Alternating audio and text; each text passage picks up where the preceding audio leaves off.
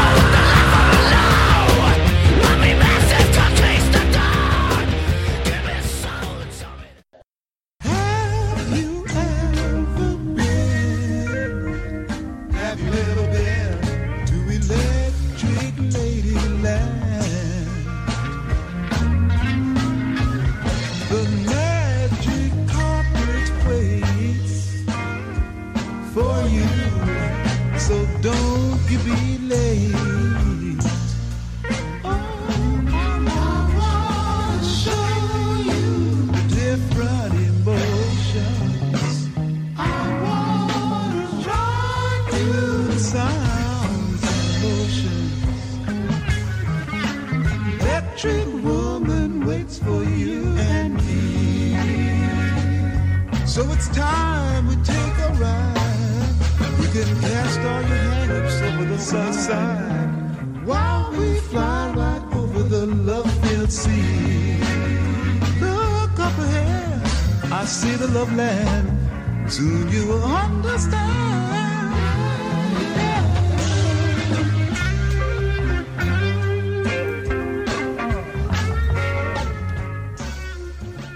And welcome once again to another episode of the Vinyl Crusade. You're with your host, Mike Puskas from the Seven Sense, welcoming you to yet another amazing quintessential record. And this week we are going to feature the rather groundbreaking, generation-defining Electric Ladyland by the one and only James Marshall Hendrix. Where to begin is always the question I ask myself when it comes to these odysseys into these incredible vinyl masterpieces that frankly just changed the way that I thought about music. Not only thought about music, but became immersive in the experiential nature of music.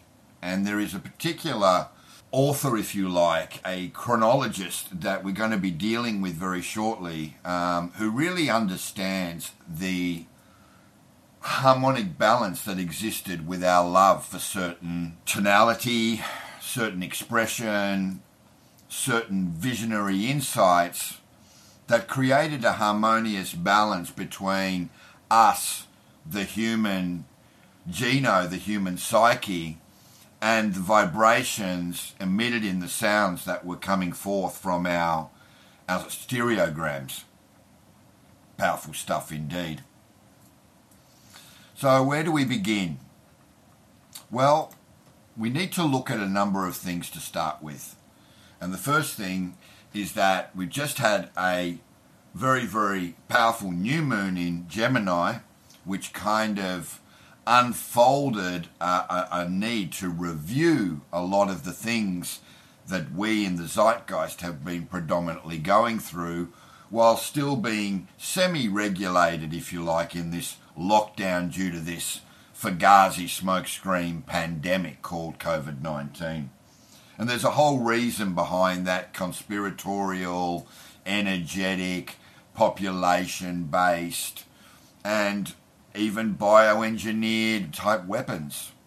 But it made the human consciousness, the expanded nature of human consciousness, revert to a more inner plane understanding of the psyche and the self.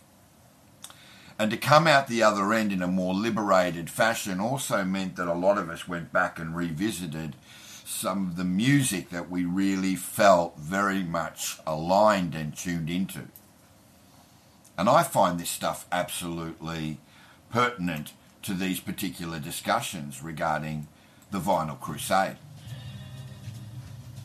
And in a way, as you can hear in the background, we've got the interstitial music of The Firewalk, presented in a medley by Angelo Badalamenti in the Twin Peaks dystopian universe. And Hendrix was asking us at that particular time, back in 68, 69, to firewalk with him, to dare to dream.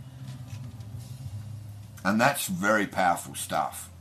Now, no one knew it at the time, but the new tracks that Hendrix and bassist Noel Redding and drummer Mitch Mitchell had been working on intermittently during February 1968 would be the nucleus of Electric Ladyland, the sprawling double album that would finally see the light of day October 16th, 1968. It was the final studio album ever recorded by the Jimi Hendrix Experience, and their only one to top the charts on both sides of the Atlantic. Electric Ladyland saw Hendrix moving light years beyond his two previous works, Are You Experienced and Axis Bold as Love, both of which had been released in the summer of '67.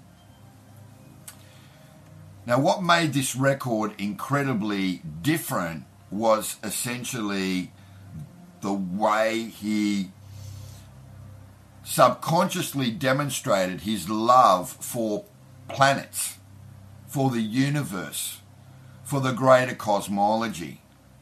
And he had a particular love and fascination with both Jupiter and Saturn that featured most prominently in the classic The Stars That Play with Laughing Sam's Dice, referring to his position as a galactic traveller within the expanses of the Milky Way.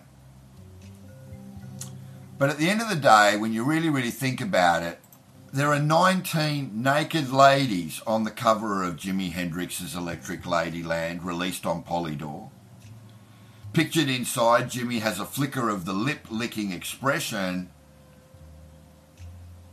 that Tom would wear towards the middle of any Tom and Jerry movie when he knows he's going to devour the birds. Jimi's characteristic stance of omnivorous confidence is misleading. This Hendrix is far away from the electric muddy waters who puts a spell on the little girls with the Wild Thing. The early Hendrix has affinities with Little Richard, the ability to soak every number with himself, to score direct hits on an audience, and an unswerving and unambiguous magnetism. There's no mistaking any Hendrix track. It's a successful limitation that is unimaginable. But let me say for the record, and this comes from a very deep, personal heart space, that the word that comes to mind in this last major studio album of the Hendrix Experience before things sort of fell apart, and I'll go into a few stories that I know with regard to some of my own career highlights where I got to deal with a few things fairly closely associated to both the Hendrix estate and also a number of people that had the great fortune to work with the great man. Things started to very much fall apart after the release of the Eddie Kramer produced and inspired Electric Ladyland, where every possible probability in sound production and sound manipulation was experimented on. But the word that comes to mind for me is incendiary. And that's a word you don't often hear, particularly when it comes to an expletive, a colourful adjective descriptor that predominantly describes the feeling you get when you are immersed in the experience of Electric Ladyland. And like last week when we talked about the seminal double album of the spiritual journey of The Who's Tommy, we should also very much start within the framework of the track list and feature a number of highlights from the album along the way. This is, after all, a journey into a deeply spiritually inspired Hendrix, who didn't die more than 3 years after the release of this record. So what is it in Hendrix's music that still hooks so many? Is it the melodies, the lyrics, the vocals, the guitar? Is it the diversity of styles, the sheer innovation, or its basic, high-energy, incendiary nature? Incendiary refers to a fire-like expansiveness. It's like the music is burning. And there were a number of tracks that were particularly good reference to that very, very point. Some of those being none other than House Burning Down, Burning of the Midnight Lamp, and Rainy Day Dream Away. These tracks encapsulated the rather heightened temperature of the record. Things were incendiary in the studio. Things were powered up. They were inflamed. There was an igniting factor going on, underpinning all of the material. And the album predominantly opens, "And the Gods Made Love." This is essentially Hendrix's homage to the great deities, to the great gurus, to the great spiritual alchemists, and talks in great detail about how anything is possible.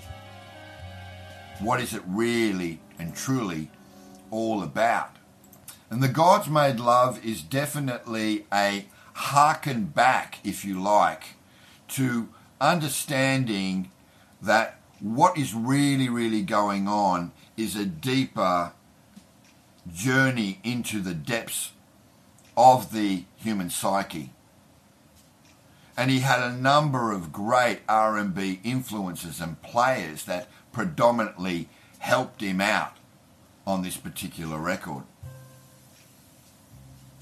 The tape manipulated and somewhat slowed down drums that opened the album on "And the Gods Made Love" feature tremendous expansive force on the 2010 remaster. Now, on the 2010 remaster, which we're going to feature on tonight's episode of the Vinyl Crusade, we'll talk about the more heightened and more vibrant sonic landscapes and soundscapes that Hendrix was able to draw out of the rather dull, somewhat analog magneto recordings. Other effects on the track take place on a deeper soundstage that creates the illusion of the sound being in front of and behind the speakers, as well as side to side. On the earlier pressing, the effects seem to stop at the speakers.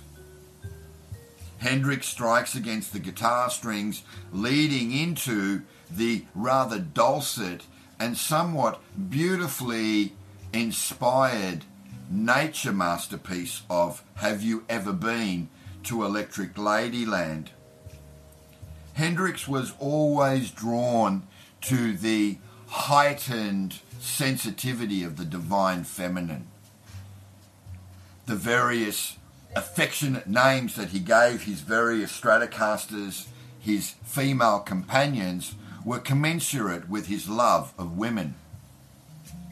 He drew so much from their innocence. He drew so much from their strength, their conviction, their need to rise above the misconception that they were, in that time, lesser than man, not as capable as men could be. And it was a powerful exercise into dealing with assigning different sounds that reverberated within the spectrum, the aural spectrum, some in the left ear and some more pronounced in the right ear. Now, moving from there, we arrive at the rather enigmatic Voodoo Child. And for those who didn't know, Hendrix also brought in some great guest musicians, including the Jefferson Airplanes' Jack Cassidy and Traffic's Steve Winwood, both of whom play on Voodoo Child. And for the most part, however, the tracks are by The Experience, but there are so many other blues and R&B influences at play. Now, while I was curating this particular show, I was thinking to myself, shall I just feature only the tracks that are predominantly based around, Hendrix exclusively, or should I also feature my own love of the art form? Back in the early 90s, I would say, I personally put a group together called The Experience Makers, with none other than my brother Andrew on bass and his best friend Troy on drums.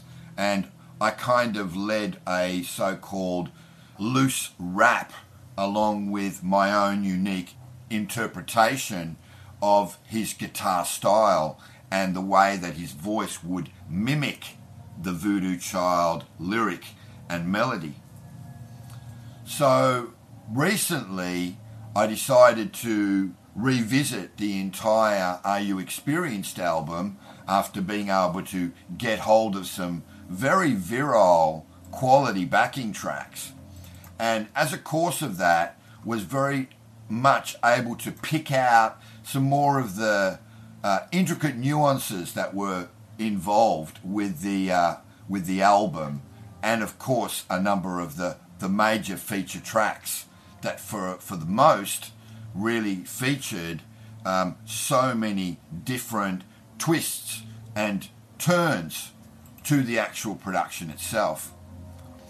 And I'm looking through the archive at the moment and wondering what it is and why I have something like Voodoo Child as a pinnacle in what I'm doing. And for some reason, pulling it up now, it seems to come out as Little Wing, and talk a little bit more about my personal love for Hendrix and what I began to not only understand but rather implement in my own life, my own spiritual journey, my walking with the higher, deeper, divine realms, and that was to understand the sound and colour experiment.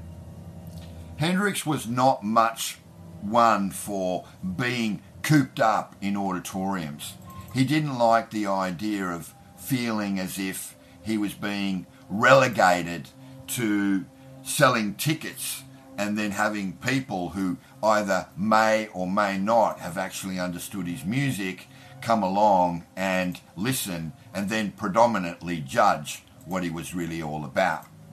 Before we get into more detail about what it was like when he was unleashed in nature and played in places like Ula Palakula and Kapi'ina Arrays in Hawaii, where he was totally in a natural amphitheatre with thousands of people all tuning into the resonant frequency of the earth in these long oms, these invocations, where his true power as an incredibly colourful musician and guitarist was unleashed.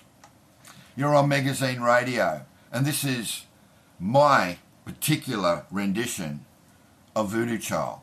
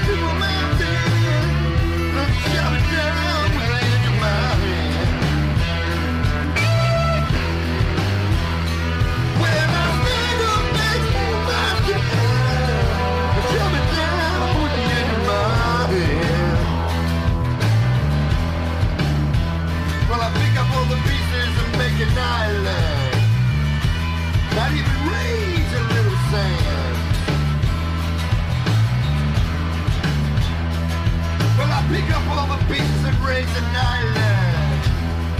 Might even raise a little sand.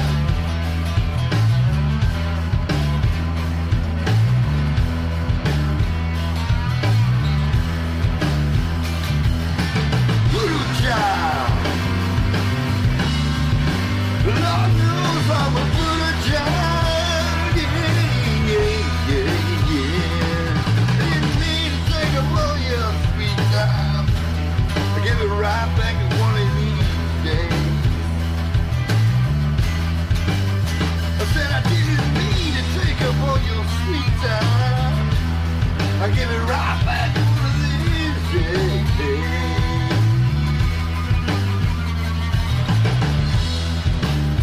You must be losing your sweet little mind.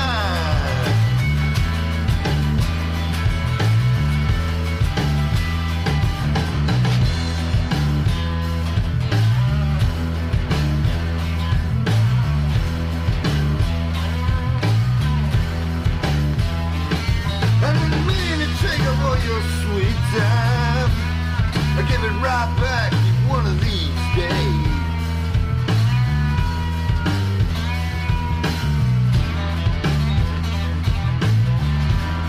I give it right back to you one of these days. I take all the pieces to make an island. I might raise a little sand. I take all the pieces to make up an island. I give you a right back, right back, right back. Hey!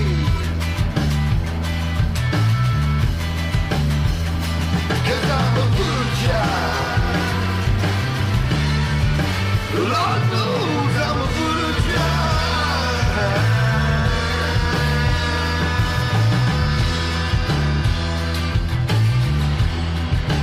Lord knows I'm a voodoo child.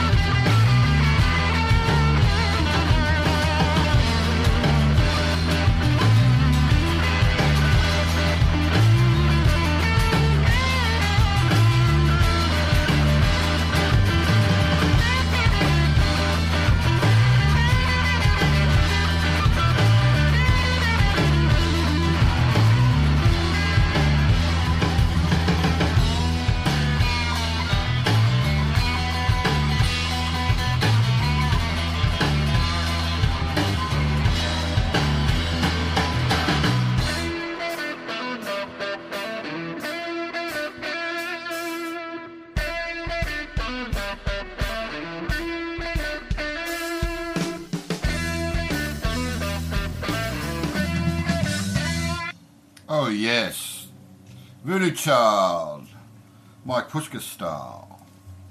Something with a little bit more edge to it. Something with a little bit more je ne sais quoi, if you like. Now,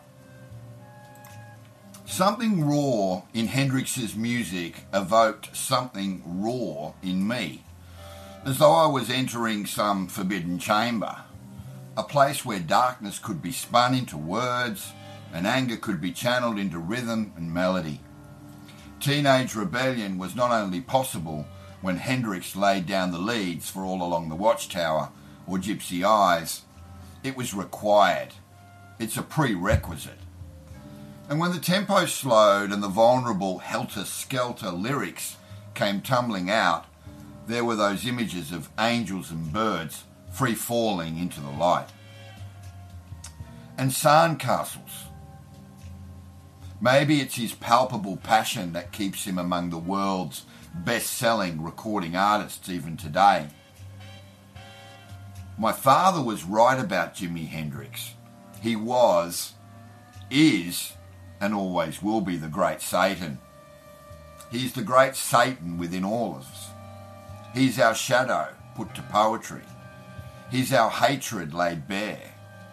He's our fear that life may pass us by before our dreams come true. He's our craving for more, even when more is far too much.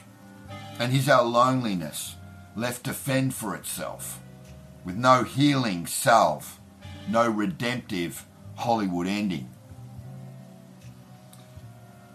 James Marshall Hendrix was much more than a black rebel with an upside-down guitar. He was the great Satan in all of us, the beast nature come full circle, come life, come to haunt our easy assumptions about ourselves, one another, God, social protocol, and the illusion of the Protestant work ethic, the lie that happiness can be bought, earned or sold. Hendrix was the raw in you and me. Jimi Hendrix is a spiritual guide? You bet. He's the model of passion for passion's sake, neglected, poverty-stricken, lost, confused, hurting, betrayed, empty. Sound familiar?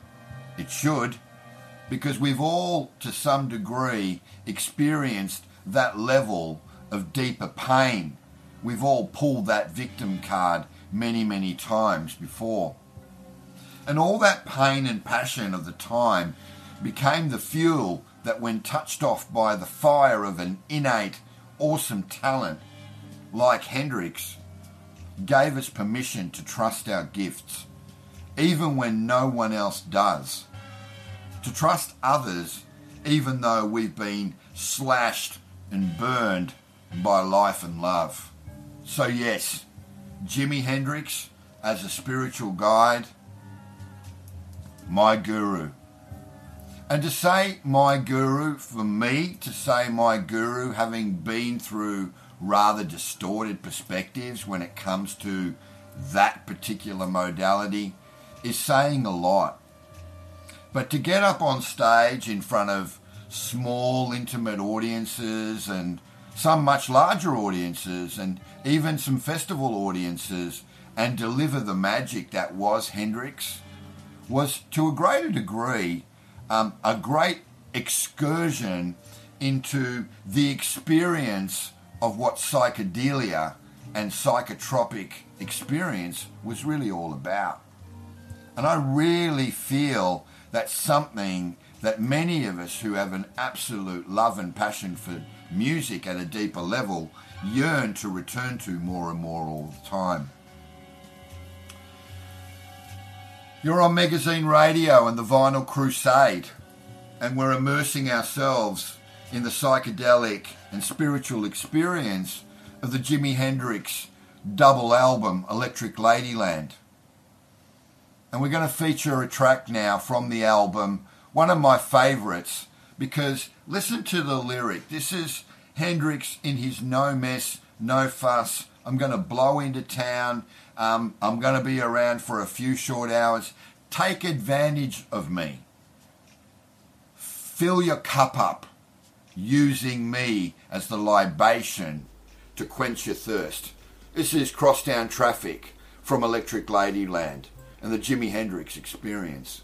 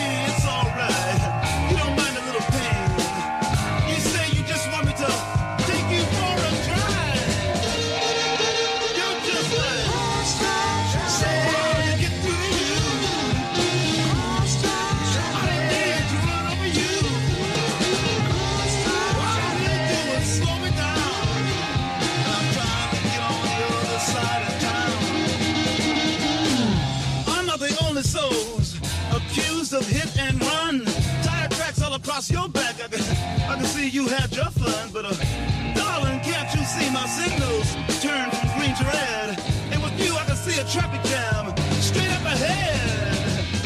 You're just like so hard to get through to you. Trying to run over you.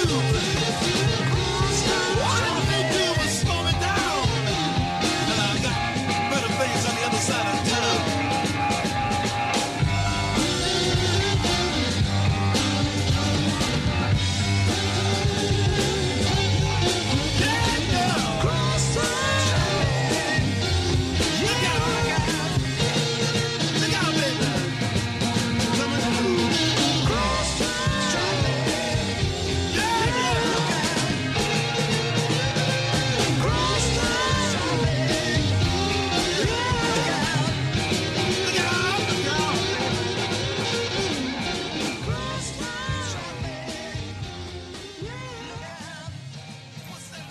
Crosstown Traffic off Electric Ladyland. You're on Magazine Radio and the Vinyl Crusade with your host, Mike Puskas. And we'll continue looking at a more detailed, at a more spiritual outlook when it comes to understanding the power of Electric Ladyland.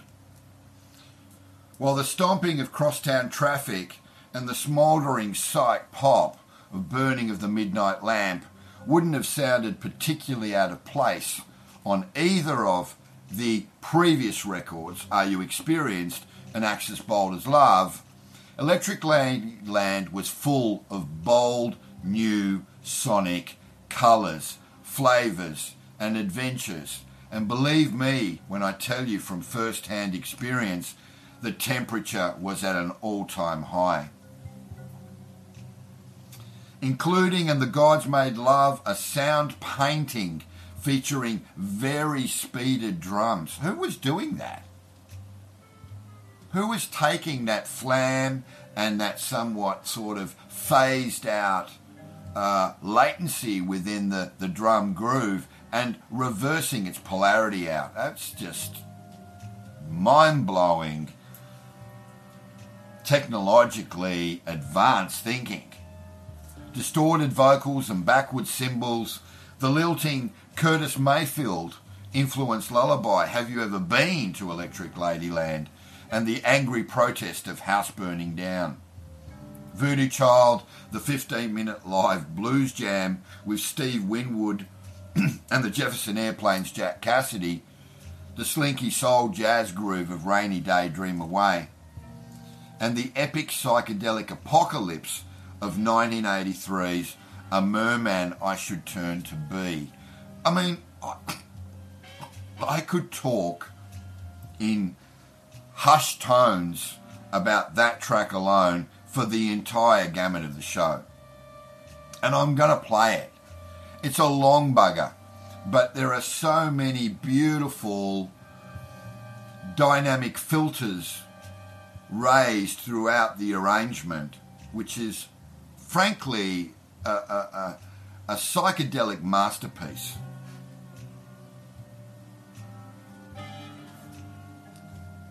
And then you've got both Jack Cassidy again, and Steve Winwood featuring on the soul jazz groove of Rainy Day Dream Away, the epic psychedelic apocalypse that culminates in the major sort of hit annals of history, being the heavy Voodoo Child Slight Return and the radical reworking of the Bob Dylan classic All Along the Watchtower. But while many Hendrix fans today regard Electric Ladyland as his true masterpiece, its birth was a profoundly difficult one. Recording sessions for the album mostly split between London's Olympic Studios and New York's record plant, were regularly interrupted by touring commitments. Well, let me just jump in there and say that there is an eerie kind of ghostly emotional interplay taking place when you're in the record plant in New York. So many incredible, thought-provoking, Vision-inspired major albums have been penned, recorded and produced there. And then when you actually go to Olympic Studios in London on the King's Row, there's a kind of a sense of pomp and ceremony there. But then when you actually end up on, I think it's, I'm going to take a guess here, it's been a while, I think it was either 8th Street or 9th Street, Lower Manhattan, New York, to actually go to Electric Ladyland Studios, where the ghost and the soul of Hendrix still haunts it. And I happened to be there with Felly. Felly and his hip-hop crew were doing a documentary, and I was kind of asked to go in and do a little bit of green room work at Electric Ladyland Studios, which was amazing. And of course took some photos on Hollywood Boulevard, of course, on the Jimi Hendrix Star of Fame on Hollywood Boulevard, and also the plaque and the bustier of Hendrix out front of his famous recording studio in Manhattan. Hendrix found himself frequently frustrated by trying to make the music on tape match the sounds in his head, while his drive for perfectionism and his endless fascination with sonic experimentation wound up alienating some of his most trusted colleagues.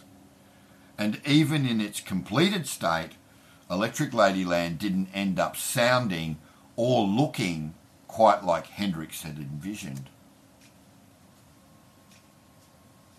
On November the 9th, Sony Legacy will offer additional insight into the multi-layered and hued work with the release of a massive 50th anniversary box set that includes additional outtakes, demos, a new 5.1 surround sound mix by Electric Ladyland engineer Eddie Kramer, and the 1987 documentary At Last, The Beginning, the making of Electric Ladyland. Now, I cannot tell you how excited I am to know that that's coming out in a few short months from now. I'll be one of the first people standing in line to procure my own personal version of that edition of that 50th anniversary box set. But in honour of the album's 50th anniversary, here are 10 things you might not know about Electric Ladyland. Number 1. Whitney Houston's mum sang backing vocals on Burning of the Midnight Lamp. So what I think I'll do is, as I'm talking about each particular track or each particular anomaly that isn't necessarily public fodder, I'm going to play a snippet of each particular track. So we'll begin by Burning of the Midnight Lamp and kind of getting into a little bit of its mysticism and its magic.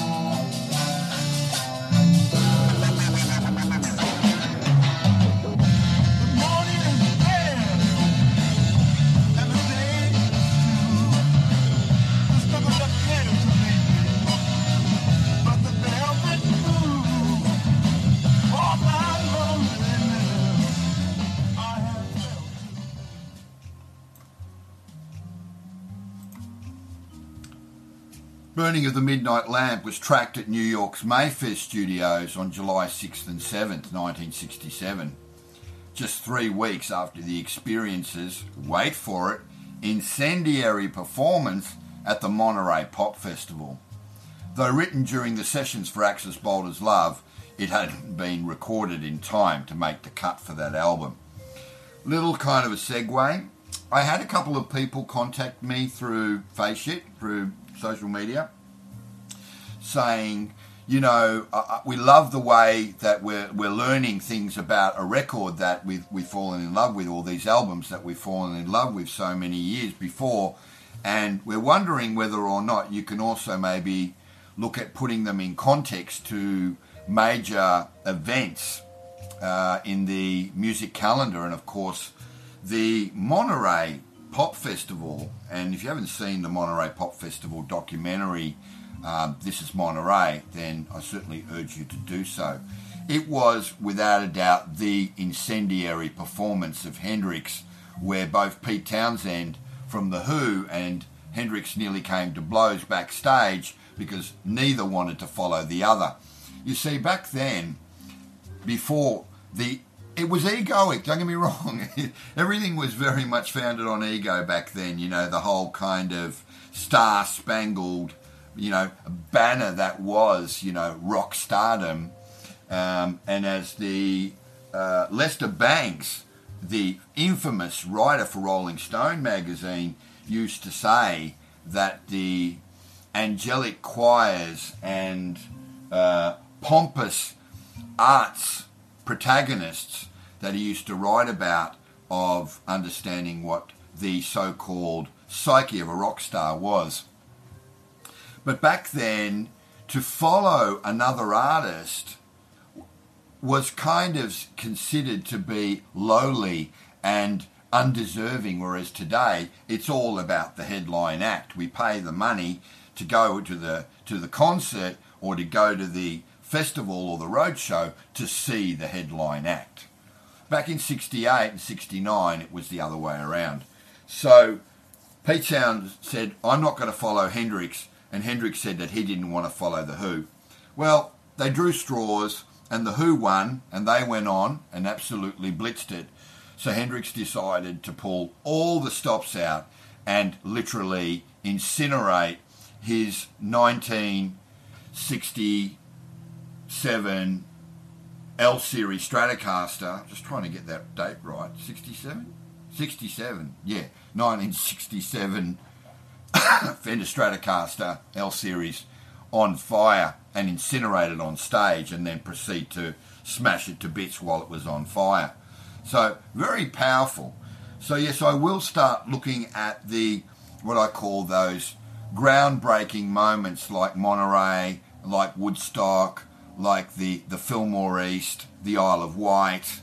There's so many that come to mind, and I will work them into different shows to demonstrate where they may have been launched. I know that it might have been, was it the Holy Majesties or Exile on Main Street? One of the Stones album was specifically launched at a particular festival. But anyway, we'll do the Stones, but we're not ready to bring that to light quite yet. Haven't decided which one of their 3 quintessential records I want to feature on the Vinyl Crusade. Well, let's get back to Hendrix. Let's talk about the highlight package, because yes, there was indeed a highlight package in the production of Making Electric Ladyland. The Burning Sessions marked the first time that Hendrix worked with engineer Gary Kellgren, and the two hit it off beautifully. And Kellgren would go on to play a major role in the making of Electric Ladyland, along with Eddie Kramer. When Hendrix and producer Chaz Chandler decided that the song needed female backing vocals, Kellgren's wife Marta hired the Sweet Inspirations, an in-demand vocal quartet led by Emily Sissy Houston, whose young daughter Whitney, just 3 years old at the time, would go on to become an immensely successful singer in her own right. And the rest is history. A pox on Bobby Brown, if you don't mind me saying, for leading the rather Christian-inspired and angelic voice of the angelic Whitney Houston herself down a path of drugs and inequity. Perhaps that union may have spared her life. Though Hendrix's psychedelic music seemed a little unusual to Houston and her cohorts, who had already done sessions for the likes of Aretha Franklin, Wilson Pickett, Solomon Burke and Van Morrison, they were more than up for the challenge. But they all thought it was quite strange, Chandler recalled in At Last, the beginning, the making of Electric Ladyland. Midnight Lamp sort of threw them a bit, but they liked it, and they did a really great job. So let's look at a couple of the Burning tracks now. There's a few, and I think it would be safe to say that Still Raining, Still Dreaming, which is a prequel that literally morphs into and feeds into House Burning Down, that I will feature in its entirety, but let's have a little taste of Still Raining, Still Dreaming.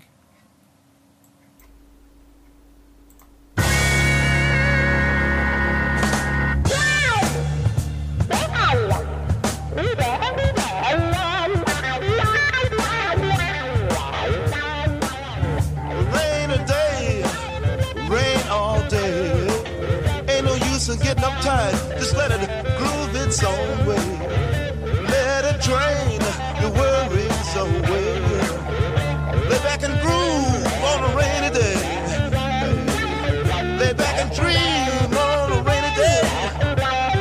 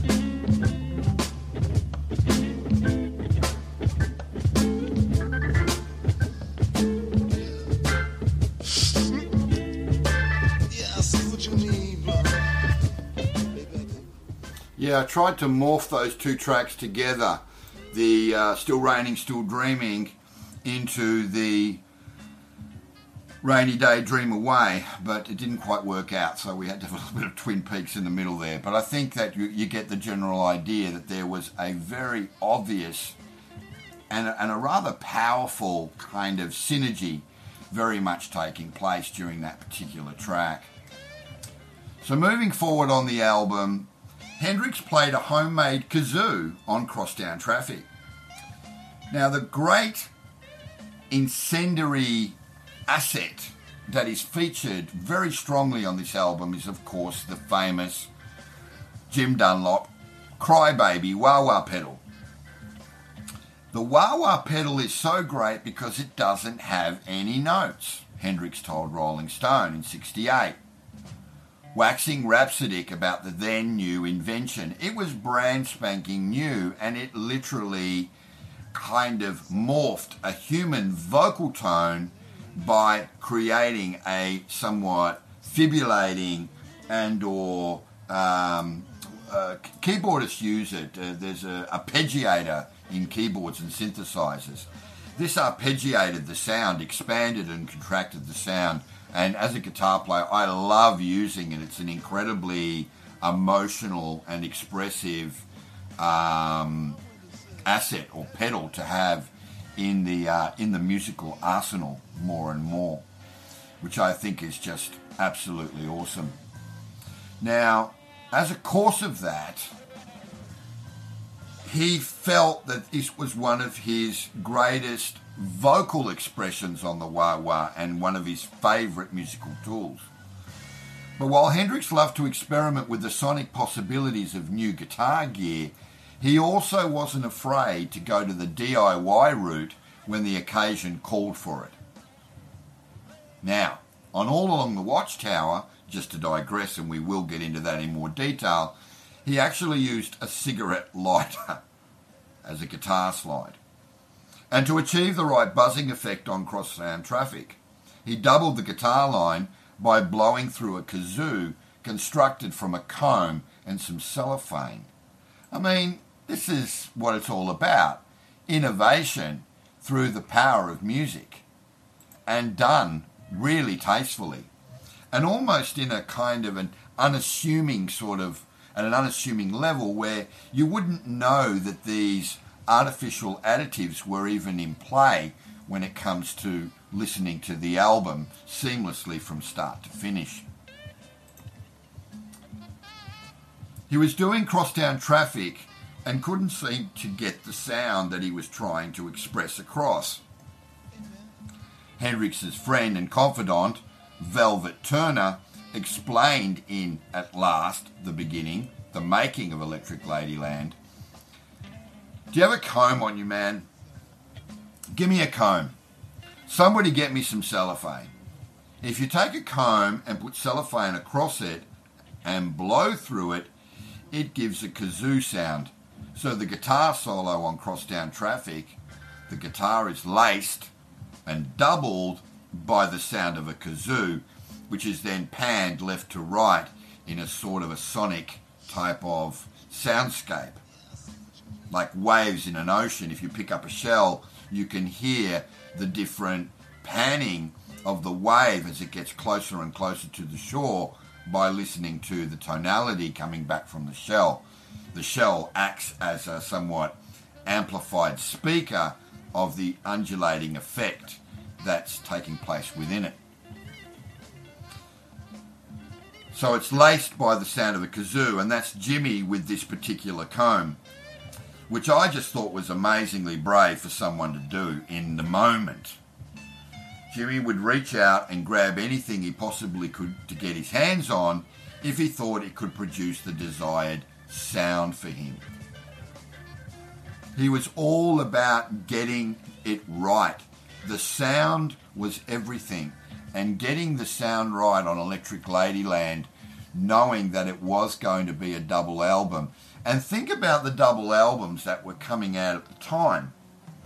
This is a precursor to Sgt. Pepper's Lonely Hearts Club Band. This is a precursor to Pet Sounds. This is a precursor to Ummagumma by Pink Floyd. These are all quintessential records in their own right, and they took great risks in the way that they expressed their spiritual beingness and the core of their truth through the intricate weaving of the sonic landscapes and soundscapes throughout the arrangements on the album.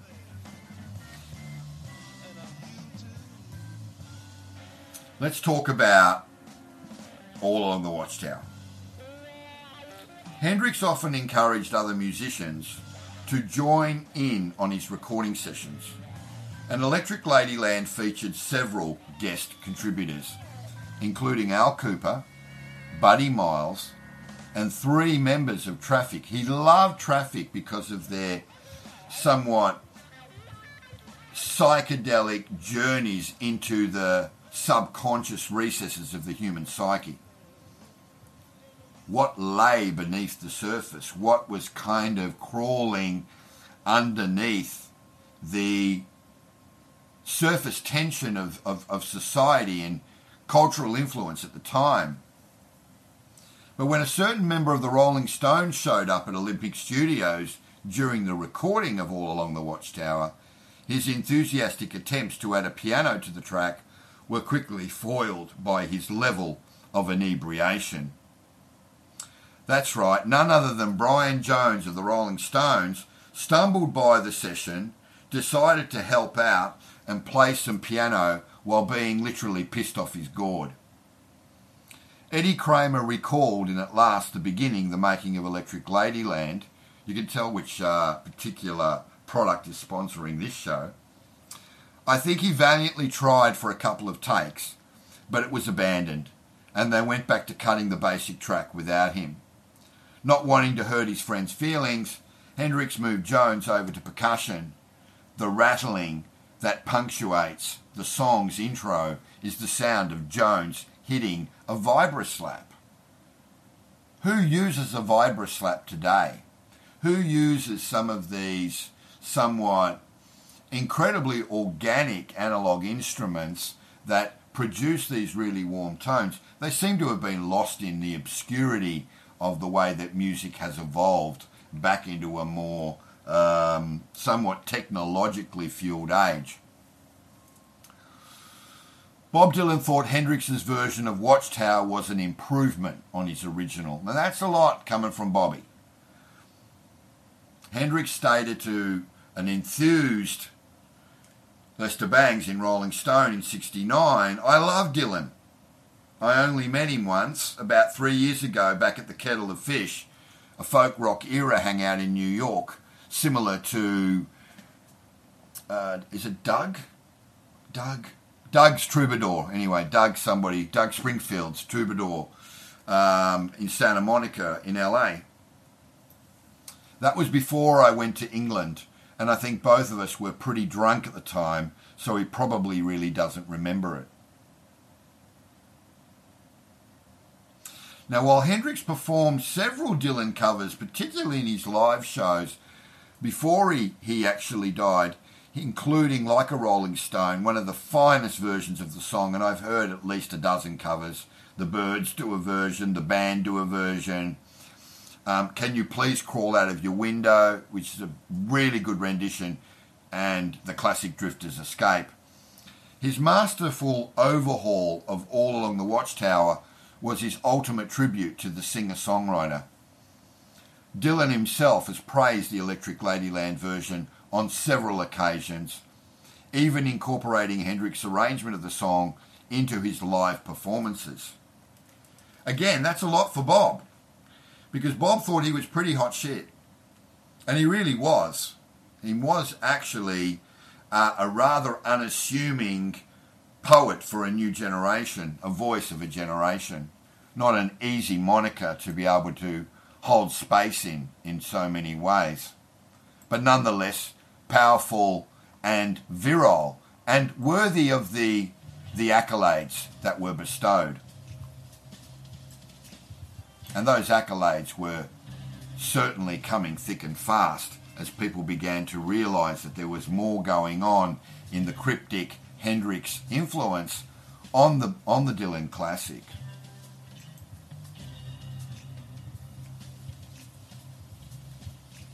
Bob Dylan was heard to say on several occasions, "It overwhelmed me, really," he told the Fort Lauderdale Sun-Sentinel in 1995 when asked about Hendrix's take on the song. He had such talent. He could find things inside a song and vigorously develop them. He found things that other people wouldn't think of finding in there. He probably improved upon it by the spaces he was using. I took license with the song from his version, actually, and I continue to do it to this day. So let's take a break, immerse ourselves in thinking back to 1969, thinking back to when Bob Dylan first penned this particular track in 67, and how Hendrix came along and pretty much turned it on its head and gave it all the pomp and ceremony of an absolutely expanded classic. You're on Magazine Radio, the Vinyl Crusade, and this is All on the Watchtower of Electric Ladyland.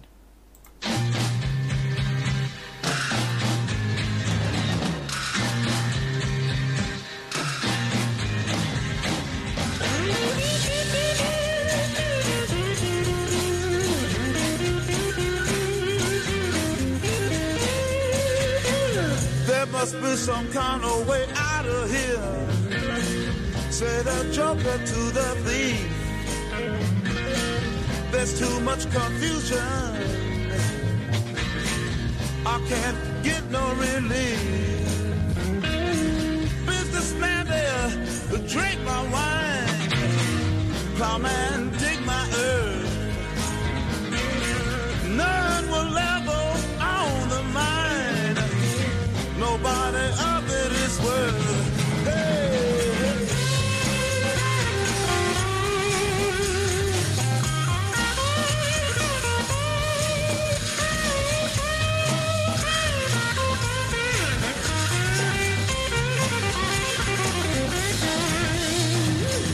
No reason to get excited. The thief be kind exposed. There are many here among us who feel that life is but a joke. But you and I, we've been through that, and this is not our fate. So let us start talking falsely now. The hour's getting late. Hey!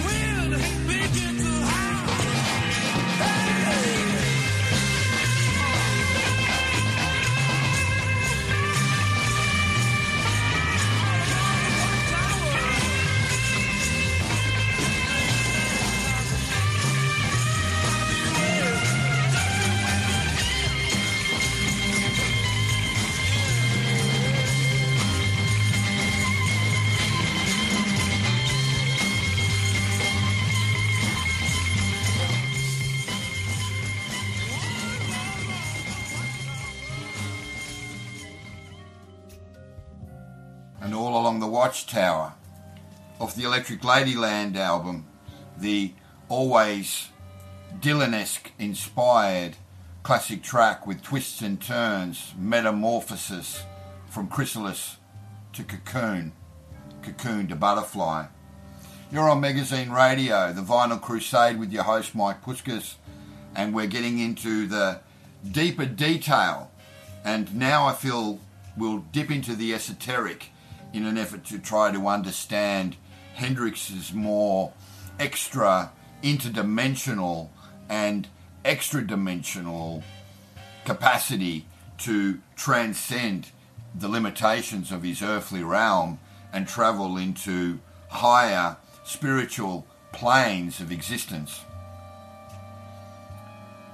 To understand what we mean by interplanetary travel, we need to look at a few classic quotes by Hendrix himself.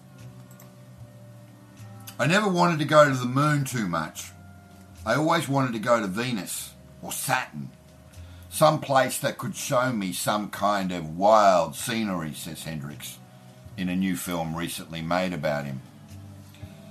He's lost interest in the news, in this time dimension, in this linear Earth plane. Now he's put himself in a capsule that transcends time and space and transcends the limitations created by the ego and the limited thinking and or belief structures of humanity as a rather predictable and defined form. Electric Ladyland is the diary of a traveller far out in space. Now, diaries have a particular honesty. Their writer is concerned to tell himself what's on his mind rather than to give a performance or to master an idea with its own objective logic. An Electric Ladyland has the boredom of a diary. The tape loop effects of And the Gods Made Love are too easy, using the reactions of a stupid audience to the in-concert capture of Voodoo Child, presumably done to demonstrate Hendrix's disinterest. After reaction is merely exasperating. So Hendrix is getting to a particular point as he's making this album where he's had a gutful of feeling so rigid. He's had a gutful of control. And for a long time there, in the early part of his career, Mike Jeffries and Chas Chandler played very powerful, controlling parts in Hendrix's evolution. And for a long time there, he was content enough to go along with it. Not anymore. This diary of a galactic traveller far out in space was all about making the most of any given moment. Hendrix was a man of the moment. He saw something always available that he could immerse himself in. If the opportunity to get together with musicians at the Scene, one of his favourite after-hours New York clubs in the Greenwich Village, then whoever was there, it didn't matter whether they were prolific, famous, unknown, he would sit in with them and beckon to expand whatever musical prowess was potentially laying in the wings to be born and birthed on the stage. But he had become bored. He had become rather disinterested in the predictable. And it was during the course of making Electric Ladyland that Chas Chandler pretty much got fed up with Jimi's perfectionism, wanting to do take after take after take in order to get the panning assignment right, or in order to get the sonic landscape sitting just at the right vibration and the right frequency, that he quit. And so Hendrix not only got a chance to write this album, but also to record and produce the album exactly the way he always heard it in his head. And this is the reason why I think there is this incredible sense of liberated freedom that is so expressive on a number of the tracks, particularly featured. And to be able to kind of transmit the signals and the transmissions, I should say, in order to express the transmissions of the different tonalities evident in the tracks, we need to just look at the colour, the mood, and the temperature of the music featured in any given moment. So here's a medley of a number of tracks that really demonstrate Hendrix's more expansive freedom of not being relegated to a sort of a rigid outlook of play it once, it sounds great, that's enough, let's print it.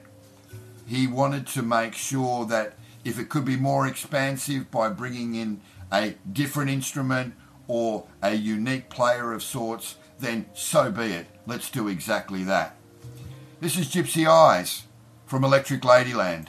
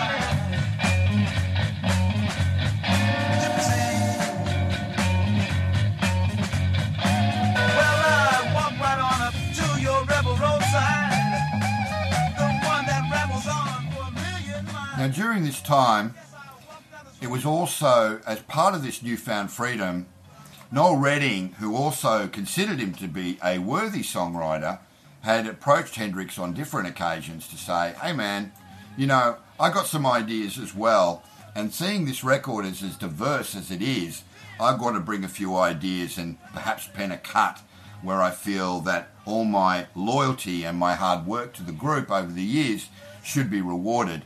And that's exactly what happened when it came to his particular cut on the album, Little Miss Strange. And we'll have a listen to some of that right now.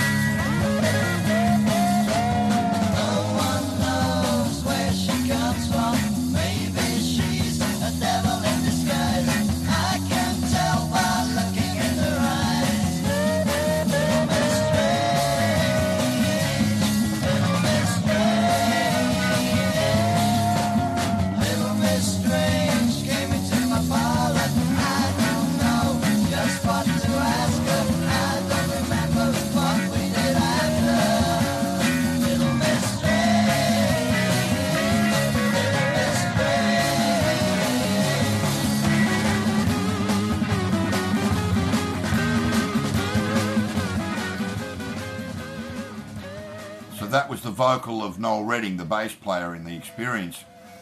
And don't forget that at the same time, he never neglected the importance of his blues roots and his particular love of R&B and the classic Muddy Waters and Sonny Boy Williams and, of course, John Lee Hooker and Robert Johnson and the like. And the classic Curtis Mayfield track, Come On, was a perfect example of exactly that.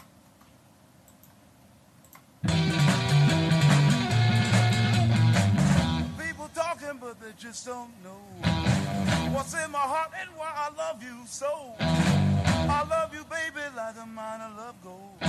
Come on, sugar, let the good time go. Hey.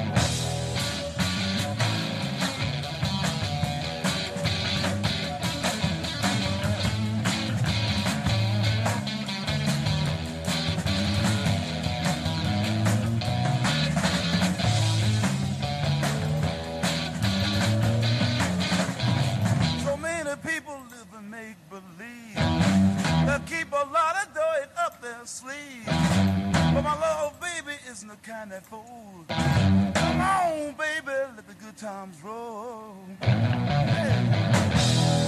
Hey. Let the good times roll. Oh, let the baby come on and let that into your soul.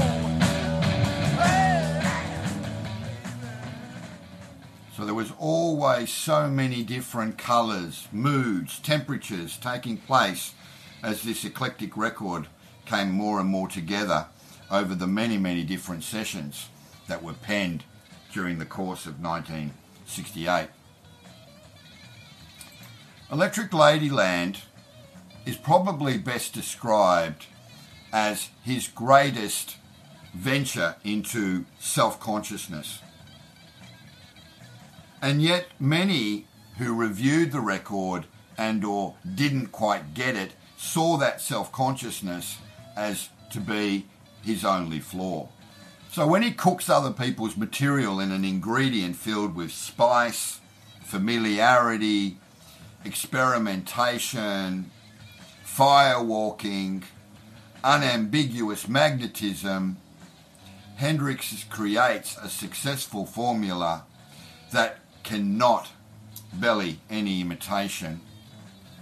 In fact, any imitation would be considered unimaginable. Let's talk about Voodoo Child. Voodoo Child's Slight Return was recorded off the cuff while the band was being filmed for a TV documentary. And that was a little bit tough for Hendrix because Hendrix felt somewhat hemmed in by the experience. The day after Voodoo Child was recorded, Hendrix returned to the studio with Noel Redding and Mitch Mitchell to be filmed for an ABC TV documentary. Though the musicians were supposed to only pretend that they were recording, Hendrix seized the moment to teach his bandmates a new song. And 3 takes later, with the tapes rolling, Voodoo Child's Slight Return, the more power ballad, if you like, was born. We learned that song in the studio, Redding told author John McDermott. They had the cameras rolling on us while we played it. We did that about 3 times because they wanted to film us in the studio to make it look like you're recording it, boys. Hendrix hated that and told John Banks, the producer, if you don't get it in the first take, we're not redoing it for you. So let's just play this in E. Now a 1, a 2, a 3, and bang, crescendo. It went off. It was such a powerful, incendiary performance that the producers of the show were left gobsmacked and dumbfounded. As it turned out, the studio footage was never really used by the ABC and has since been sadly lost. But Voodoo Child's Slight Return remains one of the heaviest and most potent tracks ever recorded by Hendrix.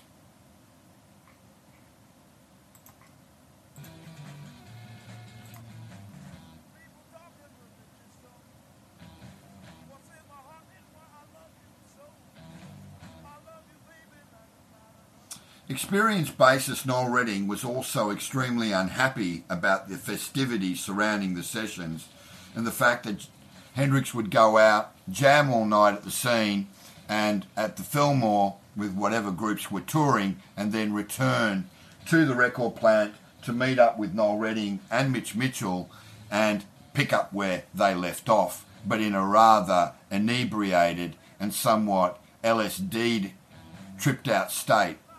The fact that Hendrix, in his quest to get everything exactly like he heard it in his head, he decided to play bass on many of the album's tracks, thus leaving Redding with little to do. So Hendrix was not only in the zone, but he began the whole kind of control freak approach where he sort of took over the roles of his seminal players. That's tough on anyone, and I've had some experience with regard to that in studios where certain individuals have said, well, look, I hear it this way, I don't think you're playing it the way I want it to be, so give me the guitar and I'll play it.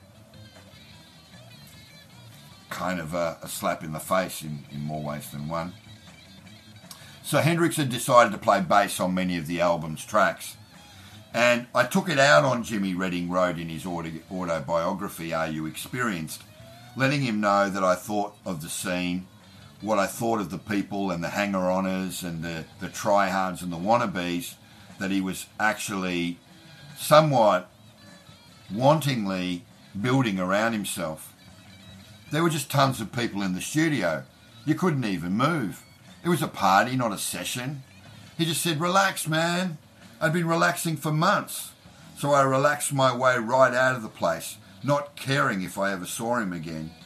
Redding would eventually return to the sessions after his little boo-hoo bit sessions, even singing the lead on Little Miss Strange, which we heard a little bit before, a track that he penned that Hendrix dug enough to include on the album.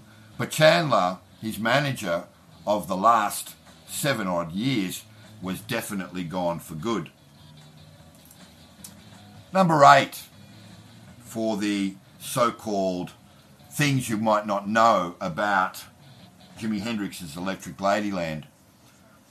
Hendrix's UK label neglected to inform him that they were putting naked women on the album's cover. I don't think Hendrix cared terribly much, but he simply would have liked to have been informed. In addition to being a musical perfectionist, Hendrix had very specific visual ideas for Electric Ladyland. And of course photographer Linda Eastman, who would then later marry Paul McCartney the following year, had taken a photo of the Jimi Hendrix Experience hanging out with some children on Jose de Creef's Alice in Wonderland sculpture in New York Central Park.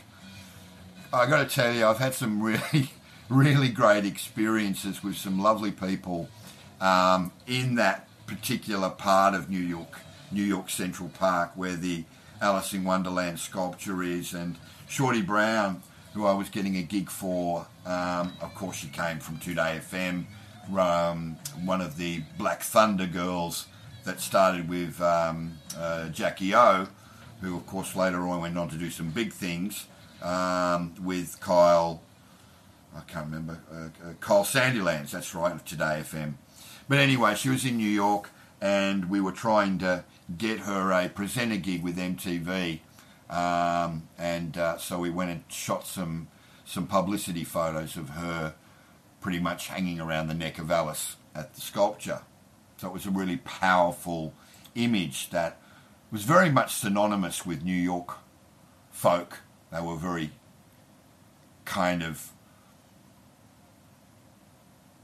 I suppose, what would you say? It's like wallpaper. For them it was like wallpaper. It was sort of set in stone as part of the typical Manhattan, New York culture. And of course that's always a good thing too, because then there's that certain sense of loyalty within the framework of the culture. And music within that loyalty framework was all important. So to have things that were grounded in something that was familiar, that all New Yorkers would identify with, definitely gave people a marketing plus, or at least a leg up. Hendrix thought it would be perfect for the cover of the album. Please use the colour picture with us and the kids on the statue for front or back cover, outside cover, he instructed Reprise Records, his US label.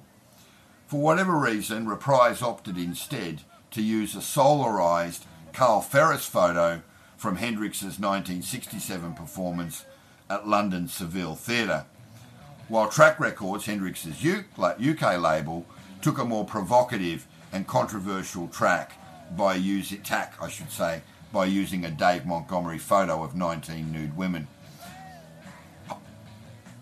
I prefer the visceral nature of the naked women as opposed to the somewhat eclectic and cliche picture of the Alice in Wonderland statue. According to December 7th, 1968, in a news article in Rolling Stone, the track release of the album met resistance and censorship in many record shops and outlying provinces in the British Isles, while London wholesalers were only selling the record with a nudity obscuring brown wrapper. This is something that Alice Cooper also did with Schools Out. Originally, the Schools Out album, and now that I think about it, it's probably a very good one to think about doing a show on the Vinyl Crusade about, because the original concept was to take the red raspberry vinyl version of the album and cover it in a pair of lacy, wild strawberry panties. but the record company was met with such censorship and opposition from the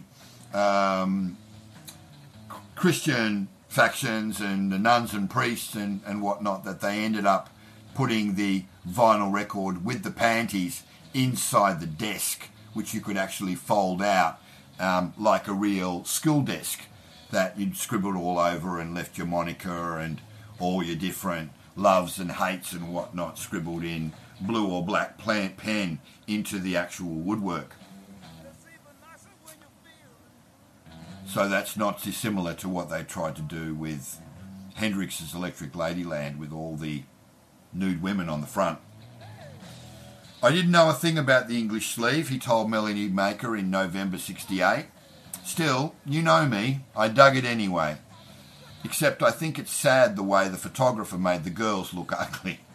Some of them are nice looking chicks, but the photographer distorted the photograph with a fisheye lens or something, and that's mean. It made the girls look bad, but that's not my fault.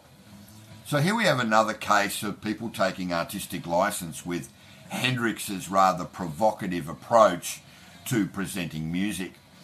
And there were a number of bootlegs of Electric Ladyland, and one such featured a classic track of the, I'm going to say it's 1965 or 1966 bluesman cover of Killing Floor, which the Stones went on to do a version, and Led Zeppelin went on to do a version and whatever.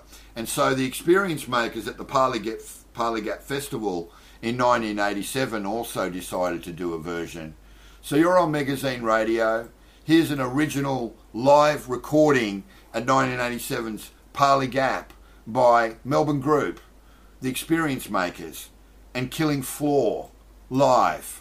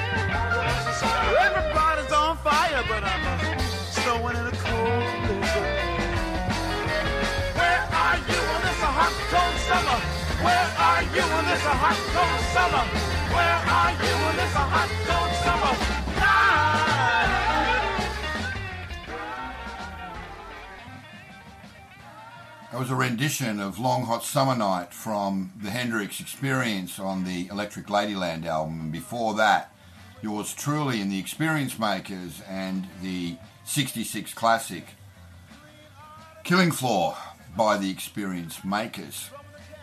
You're on Magazine Radio with your host Mike Puskas on the Vinyl Crusade, and we're getting towards the end of this rather detailed spiritual excursion into the mindset, the mental construct of Hendrix's approach to making his quintessential classic, Electric Ladyland. Hendrix was unhappy with the way the finished album sounded. I mean, is that even remotely possible? But Hendrix was a perfectionist. While Hendrix spent long hours in the studio recording Electric Ladyland, running up a $60,000 bill back in 68 was a pretty extensive recording bill, production bill, at the record plant, and $10,000 additional at Olympic in London, or more than $500,000 in 2018 terms. With his round-the-clock work, he unfortunately had no such luxury when it came to the final mix. Preassured by Reprise and pressured by Reprise. Now, don't you love that? He was pre-assured that, hey man, just trust us, everything's going to be all right. But in the same sentence and the same breath, pressured by Reprise for a finished product, he was forced to mix the record while out on tour with the Experience. Now, that's not the mindset or the headspace you want to be in when you want to create a milestone with your head being sort of filled with physical obligations each day. It's very hard to concentrate on both, he lamented to Hullabaloo magazine shortly after the album's release. So some of the mix came out muddy. Not exactly muddy, but very much with too much bass.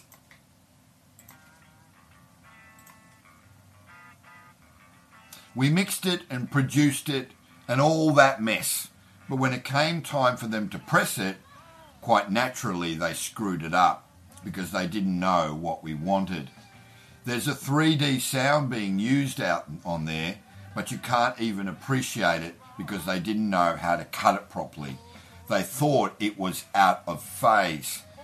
Now, this is the reason why you'll find that this particular album, especially the one that came out in October of 1970, isn't considered to be sonically, I suppose, as exciting as some of his other records earlier and later because of the out-of-phase sound. It is rather dull, and it sounds as if Jimi's vocals in a lot of places is actually produced and sounding flat. But the remasters that took place in the mid-80s, and again in 90, I think I said it was 1995, and now this new 50th anniversary coming out November of, let's have a quick look again to be absolutely certain. Where are we? This was pretty much, that 50th anniversary came out in 2018, 2 years ago, which included the outtakes demos and a new 5.1 surround sound mix of Electric Ladyland, which is awesome. So now we get to a particular point where, as you stated, it's very hard to concentrate on both. That is, mixing a record and being out playing live on tour. And they kind of mucked it all up because they actually thought that the record was out of phase. But Rolling Stone gave the album a rather mixed review upon its release. Electric Ladyland sounded like nothing else when it was released in October 1968.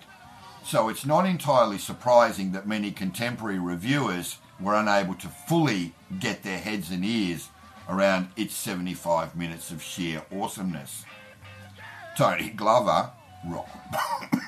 Tony Glover, writing about the album for Rolling Stone, gave Electric Ladyland a decidedly mixed review. One which praised the album's more straight-ahead blues excursions, as well as All Along the Watchtower, but he seemed unsure about its heavier moments, and specifically bemoaned the way Hendrix's wailing guitar upset the beautiful undersea mood of 1983. My first reaction was, why did he have to do that? Glover wrote. Then I thought that he created a beautiful thing, but lost faith in it, and so destroyed it before anybody else could. In several ways, a major bummer. 35 years later, however, the album achieved its rightful due in Rolling Stone, landing at number 55 on the magazine list. Top albums.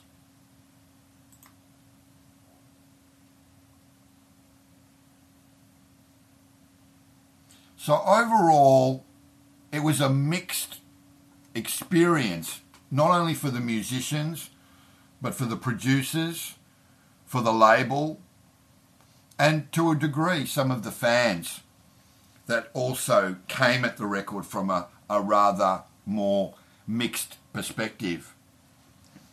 But when you hear these two final tracks that I want to feature, not in their entirety because they are lengthy tracks and we're already gracing our hour and a half of getting into the rhetoric and the dialogue of this particular record, you cannot help but see and feel and emotionally experience the power of the songwriting, the arrangements, the sonic dynamic range that exists within the biodiverse framework of this incredible album.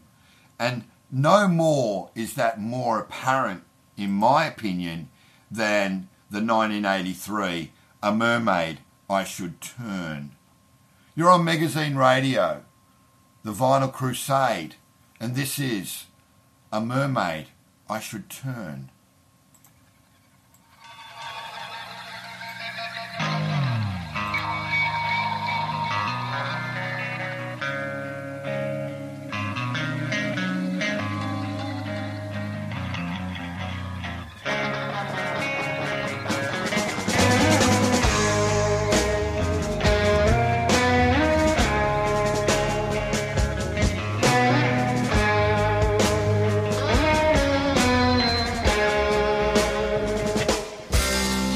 Hooray, I awake from yesterday, alive, but the war is here to stay.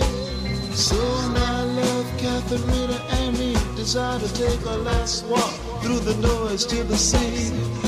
Not to die, but to be reborn, away from land so battered and torn.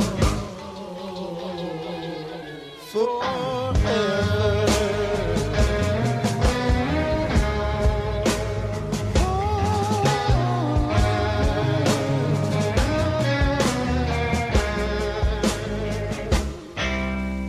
Say, can you see it's really such a mess?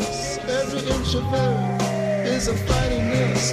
Giant pencil and lipstick tube shaped things continue to rain and cause screaming pain, and the Arctic stains from silver blue to bloody red as our feet find the sand and the sea is straight ahead.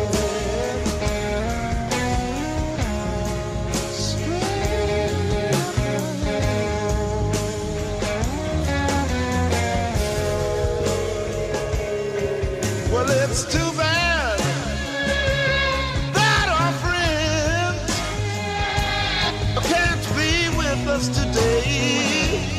Well, it's too bad. The machine that we built would never save us. That's what they say. That's why they coming with us today. And they also said it's impossible for a man to live and breathe underwater forever was a main complaint. And they also threw this in my face. They said, anyway, you know good and well it would be beyond the will of God and the grace of the King. Grace of the King.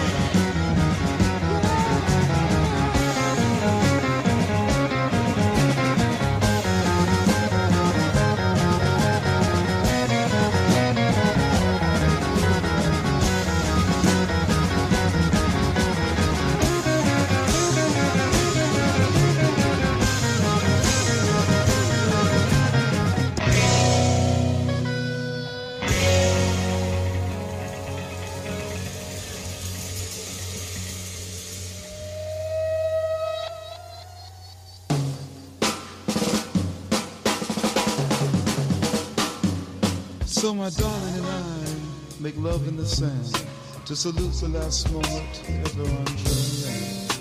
Our machine at its dentist work played its part well, without a scratch on our body that may bid it farewell. Starfish and giant films greet us with a smile. Before our heads go under, we take our last look at the killing noise of the outer style.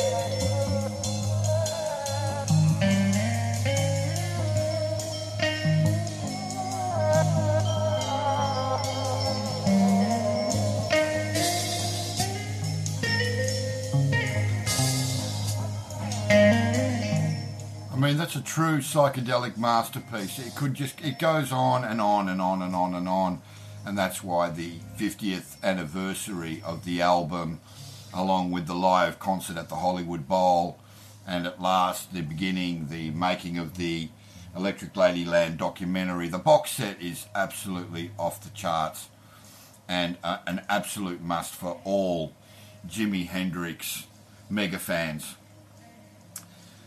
Well, I hope you enjoyed this particular episode on Vinyl Crusade.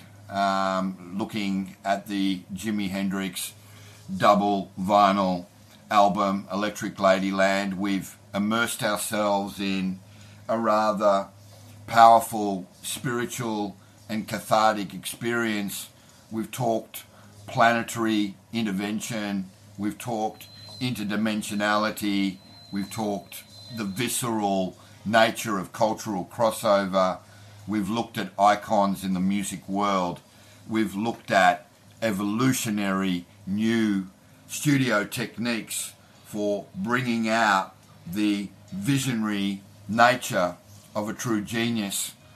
We've discovered some very powerful sounds and tonality that lift the vibration of not only the culture, but those that are tuning in to that cultural indifference for the very first time.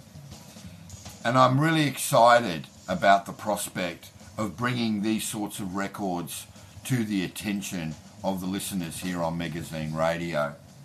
And I want to thank you all for tuning in. Don't forget, if you want to get in touch with us, go to magazine.today.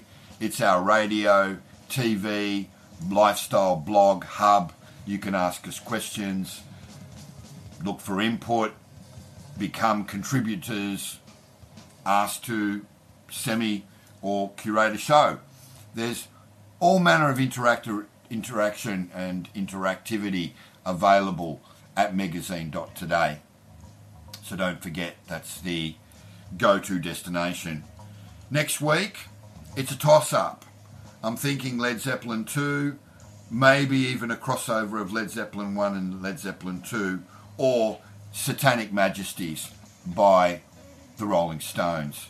Perhaps I'll put a poll or a question up on the social media Facebook page, and you guys can let me know what you know about those particular records and which really should become part of our top 10.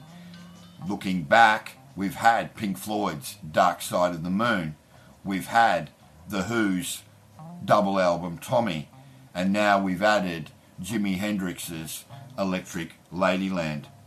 I'm going to leave you tonight with what I still consider today to be my favourite track, the track that jumps out. You talk about incendiary guitar performance. From a guitarist perspective, I don't think you get anything more intense, more fire-walking, more evolutionary, and certainly more incendiary than House Burning Down. Thanks for listening. I really, really appreciate it. Enjoy the rest of your weekend coming up, and I look forward to spending some more time with you once again on the Vinyl Crusade. This is Mike Puskas signing off. Peace. We're out of here. House Burning Down. The Jimi Hendrix Experience.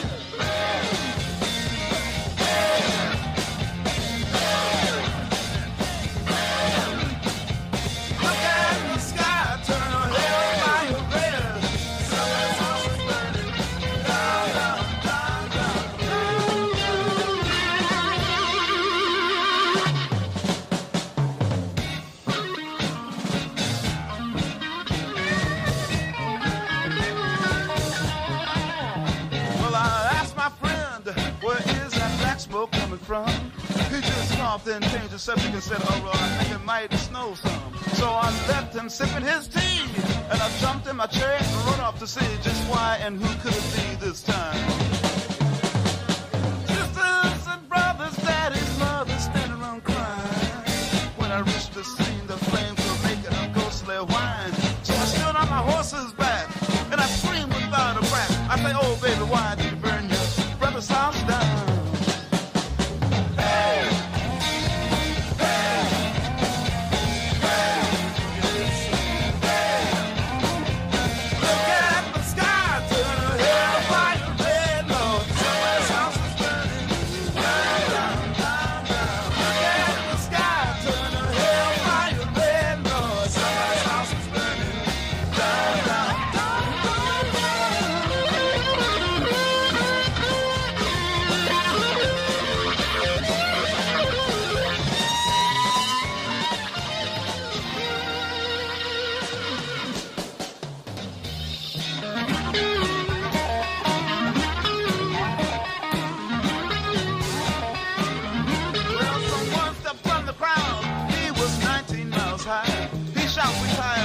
disgusting, so we paint red the sky.